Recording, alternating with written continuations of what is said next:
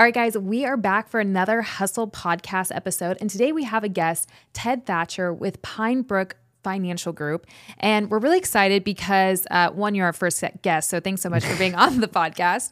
And two, we're really going to be diving into different strategies of ways to kind of build passive income, kind of hear your background of how you see money, how you see wealth, how you see, investing. So maybe give everybody a background, like what you do at your firm, you own it. So you get to kind of start us off.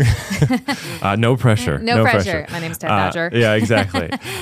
Well, Faith, obviously it's a pleasure to be with you. Yes. What we do at Pine Brook is we help families retire confidently. And our whole entire firm is really focused around specifically retirement planning. Mm-hmm. And we really typically help folks that are sort of near or in retirement. And what I want to get to share today is, a breakdown of maybe somebody who maybe is a little bit earlier on in the journey. You asked to talk about that. We can dive in there. Mm-hmm.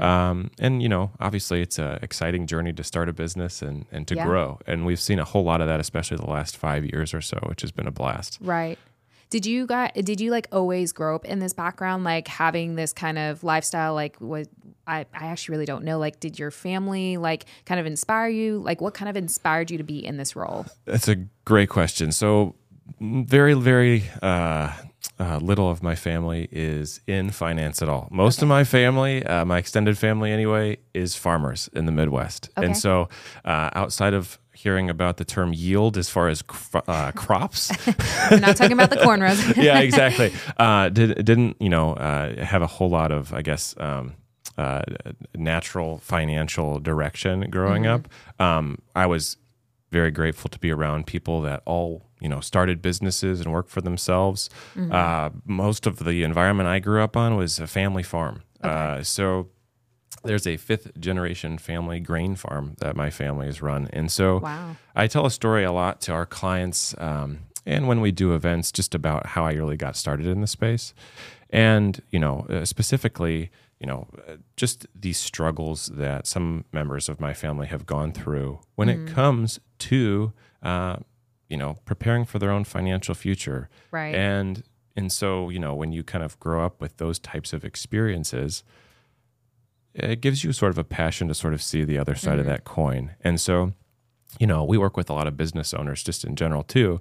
And while building a business is super exciting, sometimes it's hard to figure out what you do with, that profit of that business. Right. And, what it kind of comes down to, in my opinion, is everybody ought to have some kind of wealth strategy for their family. I know you guys focus so much on real estate. Yep. We do a whole lot in the financial markets.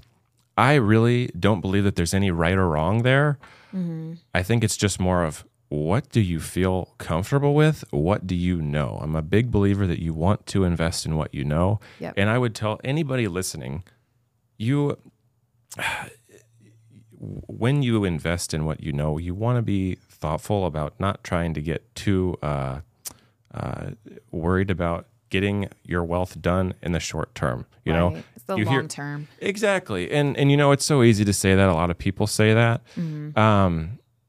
But not nearly enough folks really are patient enough to put it into practice. Yeah. I mean, you've started a business, how hard it is to get that sort of momentum going. Yeah, I remember I was actually telling one of my mentors, I was like, I would always for every single year, go I just had a really good year. I don't know if next year is going to be the same way.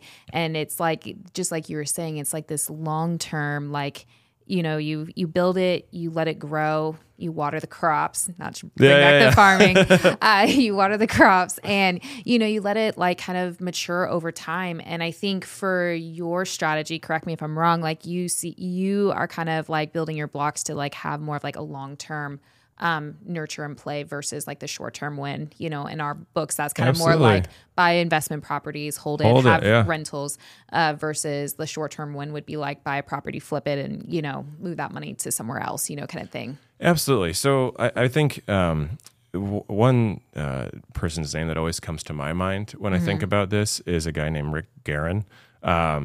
If you're not familiar with Rick's name, he was I'll the defer that to Dylan. Yeah.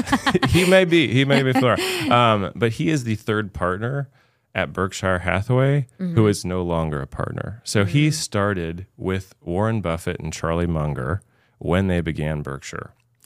And, well, of course, Warren is a big, long-term investor, right? He's in his 90s and still says, we're thinking about the long term. You know, I'm like, guy, man, there's no 90. Long term for you. You got 10 years left. But, of course, Warren and Charlie have always said, kind of get rich slow. And I think that is exactly the point we're getting at here. And so Rick, back in the early 70s, ended up leaving Berkshire because of all the volatility in the financial markets. And really, he was forced to do so because he had been investing and trying to get rich really fast. Right. He was buying stocks with a whole lot of margin debt. And so when the volatility hit, he got washed out. Basically, he had margin calls, he got washed out, and he ended up selling all of his Berkshire Hathaway stock to Warren for pennies on the dollar. And, of course, now Berkshire Hathaway stock is worth, hundreds of thousands of dollars or whatever it is today. Right. And so I just think I'm going to get a big picture probably and put it up in my office of Rick's face. Don't be like Rick. Yeah.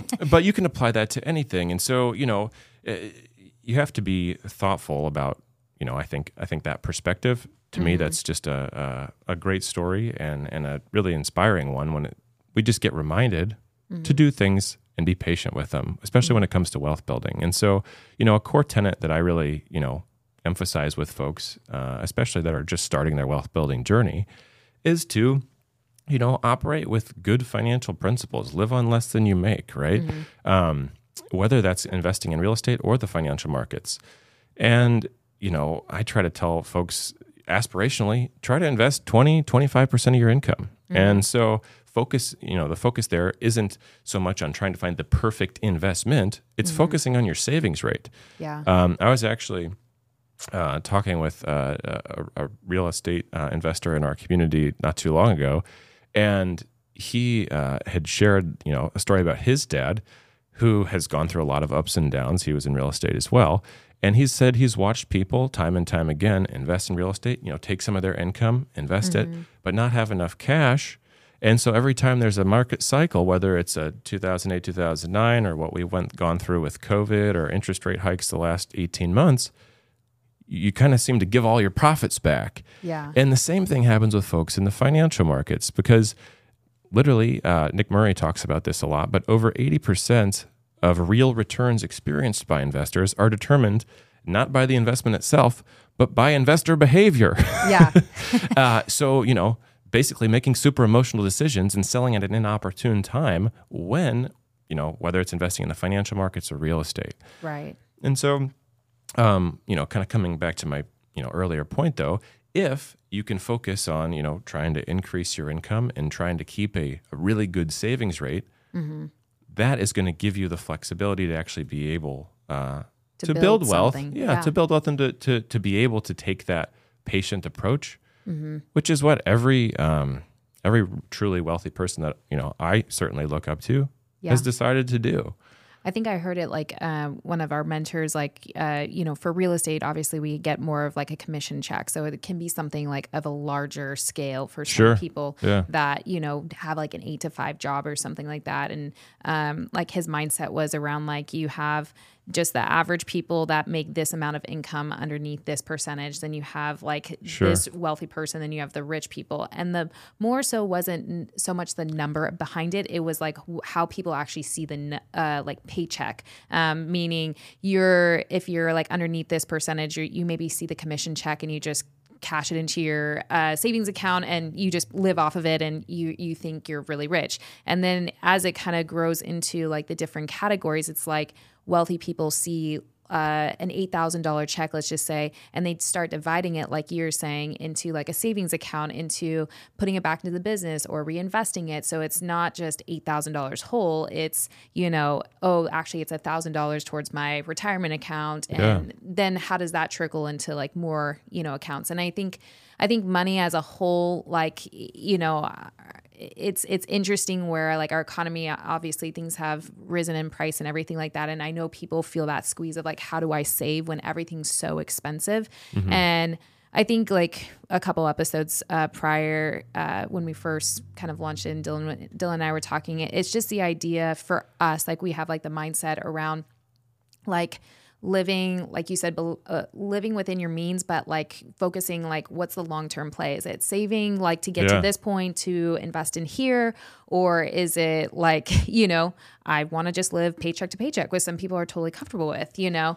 And I think it's first, I think it's first like understanding your mindset behind what money means to you, and how that money gives you the wealth to like want to actually have the desire to invest, build passive income, build a business, you know, put in the, you know, market or real estate, however that looks like for you. I think it first starts with like a mindset of that, of understanding. So would you say like your background with like growing up with your family and like the farm industry, obviously that's very separate, like what you're doing now, you totally. know, did you ever have a farm? Not personally, no. Although I've driven a lot of tractors in my life. Do you ever desire to have a farm? If I told my wife we were going to start homesteading, I think she would probably get out a bat and start hitting me. No, it's not. It's I guess I have a tremendous respect for it. Super grateful to grow up in that environment, but not exactly for me. Yeah. So, with that being said, like your background and kind of pushing into wealth, how would you tell somebody, like somebody walks in, they just like the idea and concept of, you know, hey, I want to build something over time, but my mindset has never saw money that way. Like how would you tell somebody to start posturing their mindset for that? Yeah. So we can get super tactical for a minute. So when I say, hey, you know, save and invest 20-25% of your income, a lot of people out there are like, Ted, you sound crazy. You know, that's like super impossible for me. And you know, especially, you know, young folks, you're earlier on in your career, you're not earning as much potentially. You know, as you even exit your 20s, a lot of people are starting families. You know, you got to buy the house. You got to... The American dream. Yeah, well, exactly. The white picket fence. You have a couple kids, and all of a sudden, every time you turn around, you know, you need to buy new diapers, new clothes. You got to buy a crib, or, you know, there's 1,000 things pulling at your wallet. And so you're kind of in that that messy middle of life. And so trying to invest 25% of your income, you're like, dude, what are you smoking? Yeah. And so everybody just has to start somewhere. And that's why I do like the financial market so much, because it keeps things really simple.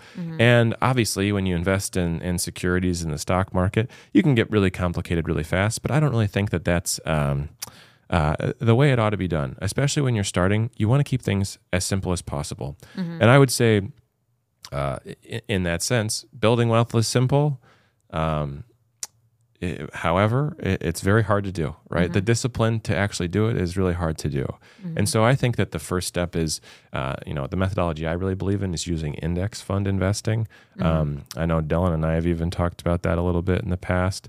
And if you're unfamiliar with what index fund investing really looks like. Like I'm 3. Yeah. So a lot of people have heard about like what a mutual fund is, right? And so a mutual fund is basically just a basket of investments, right? Whether that's stocks or bonds, and they were really common. Well, they're really common today, but just in general, especially, you know, in the 80s and 90s, mutual funds really kind of had a fever pitch. And if you're older listening to this, you probably remember like Fidelity's Magellan funds and Peter Lynch and, you know, driving great returns. But the problem with a lot of mutual funds is they have pretty high internal cost, pretty high fees. The fund fees that exist in those kind of investments can be 1 or 1.5% in some cases. And so essentially a guy by the name of John Bogle, or Jack Bogle, he went by Jack Bogle his whole life, started a tiny little company called Vanguard, if you've ever heard of Vanguard. And he created what are called index funds. And it drove essentially the cost of owning a mutual fund from that higher rate all the way down to basically nothing. And index funds today can cost as little as actually zero.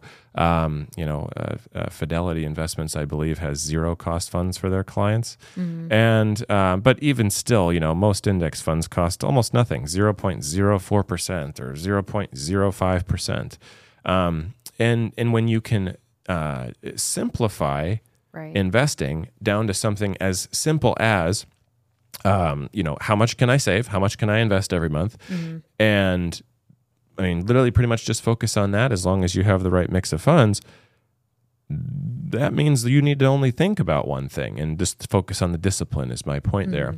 And, for somebody early on in their savings journey, the big three, the largest providers of index funds right now are Vanguard Investments, Fidelity Investments, and Charles Schwab. And I'm a big believer too in kind of using a little bit of a glide path as far as risk goes over the course of time. And so if you're looking for a place to start for anyone that's, thinking about investing in their 401k even, a lot of 401ks have offerings of index target retirement funds. So that aren't the mutual fund version of of a target date fund, but the indexed variety. And basically, that gives you a glide path for all the allocation. You don't need to think about what choices to make. Put it in. And you just, it's a target date, right? So you choose, what date in the future might I want to retire? Yep. So you just say how much tomorrow. Yeah, exactly. Yeah, of course. But it's just how much can I save, and then when am I going to retire in the future? When am I going to start to use the money? And until you reach, I would say a net worth of, having about 100,000. 250,000 invested in a financial account, using that methodology is perfectly fine. It keeps things simple. It keeps things low cost. You can do it yourself. You can use that same methodology to invest in finance for your kids, college. So a lot of people we talk to are trying to do that. But at least it gives you a place to start. Totally. Some people want to even go simpler than that and just invest in the S&P 500, the 500 largest companies in the United States. Other people like total market indexes. There's a lot of options. Again, you could kind of go to those big three providers, and that's a good place to start. But if you can't do 20 or 25% to start out, you're in good company. Most people can't do that. Right. It's just, start your wealth building journey somewhere. Let that compounding start to work for you. You put even $50 a month away, and you just start to kind of go blind to that money leaving your account every month, then, maybe in a couple months you could increase it to 75. Yeah, I always tell people for buying real estate, same way, people are like, oh, I'm renting at $900, and I'm like, well, unless you're putting a lot down, $900 is not going to be achievable as a realistic mortgage payment. So I say hey, you should start living like you're basically paying a mortgage. So if it's $1,800, start paying a couple months at $1,800 and see if you can do it. And if you can't, then, maybe figure out what costs are, frivolous stuff that you could cut, or, where you could add income, or, save more so that you can have more down to keep that payment lower. But I think it's the same thing, like you're saying, start somewhere, see wealth and see savings, in a way that gives you kind of whether it's not 25% or if it's the $50 method strategy. I think for some people it's just really understanding what am I trying to achieve at the end of the day? And that's the same thing we do with real estate. It's if you're buying, why are you buying? Is it because you're needing purpose. A place to live, purpose? Are you trying to invest in this? Is it going to be a rental down the road? Yeah. And I think that really kind of sets people up. So wealth mindset. I know we have a lot of more tactics to kind of deep dive through. What would you say is the second? So I come to you and I say, yep, I can do 20 to 30%. Yep, I can start doing that. How long? Obviously, would you say start right away, or is it kind of get kind of a nest egg built up so you can kind of feel that comfortably? Do I have to invest all the time? What's kind of the practical more strategy of the, I guess, time frame of it? Yeah. So, I mean, whether you use any of the kind of specific funds we were just talking about, obviously the best time to start investing, most people would tell you, is yesterday. And the second best time to do it is today. And so, if you're ready to get started, you can, if somebody came into our office, we'd probably just open up an investment account for them. Maybe an IRA, probably. If you're younger, a Roth IRA makes a lot of sense. There's a lot of tax advantages to a Roth IRA. It grows tax-free. or just a traditional brokerage account. So before in retirement accounts were ever sort of designated by the government as having tax incentives, people just invested money in a stock account, in a brokerage account. And for a lot of your audience, I imagine, they're thinking, hey, I don't want to just invest only in my 401k that I can't touch without penalties until I'm 59 and a half years old. Right.